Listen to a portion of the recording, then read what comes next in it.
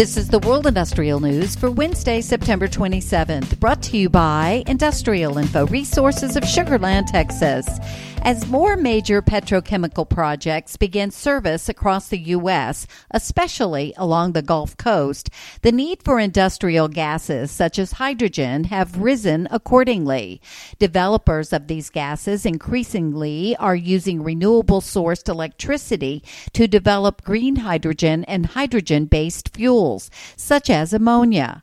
Industrial Info is tracking more than $1.2 billion worth of industrial gas projects across the U.S.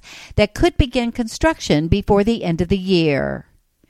The U.S. grid-scale energy storage market set a record during the second quarter, with installations totaling 1,510 megawatts or 5,109 megawatt hours, according to a report by the American Clean Power Association and Wood Mackenzie.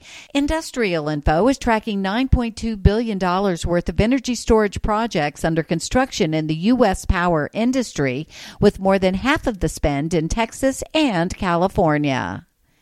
Industrial Info is tracking nearly $8.9 billion worth of industrial projects under construction in Utah.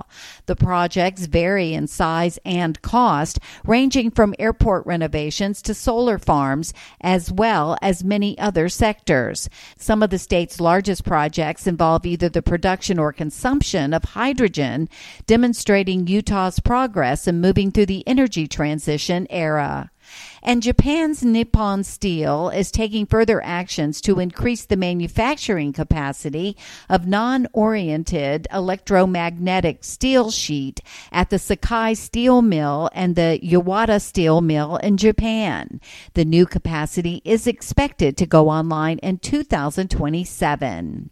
For details on these and other breaking news, read the full stories at www.industrialinfo.com. I'm Peggy Tuck, reporting for Industrial Info News.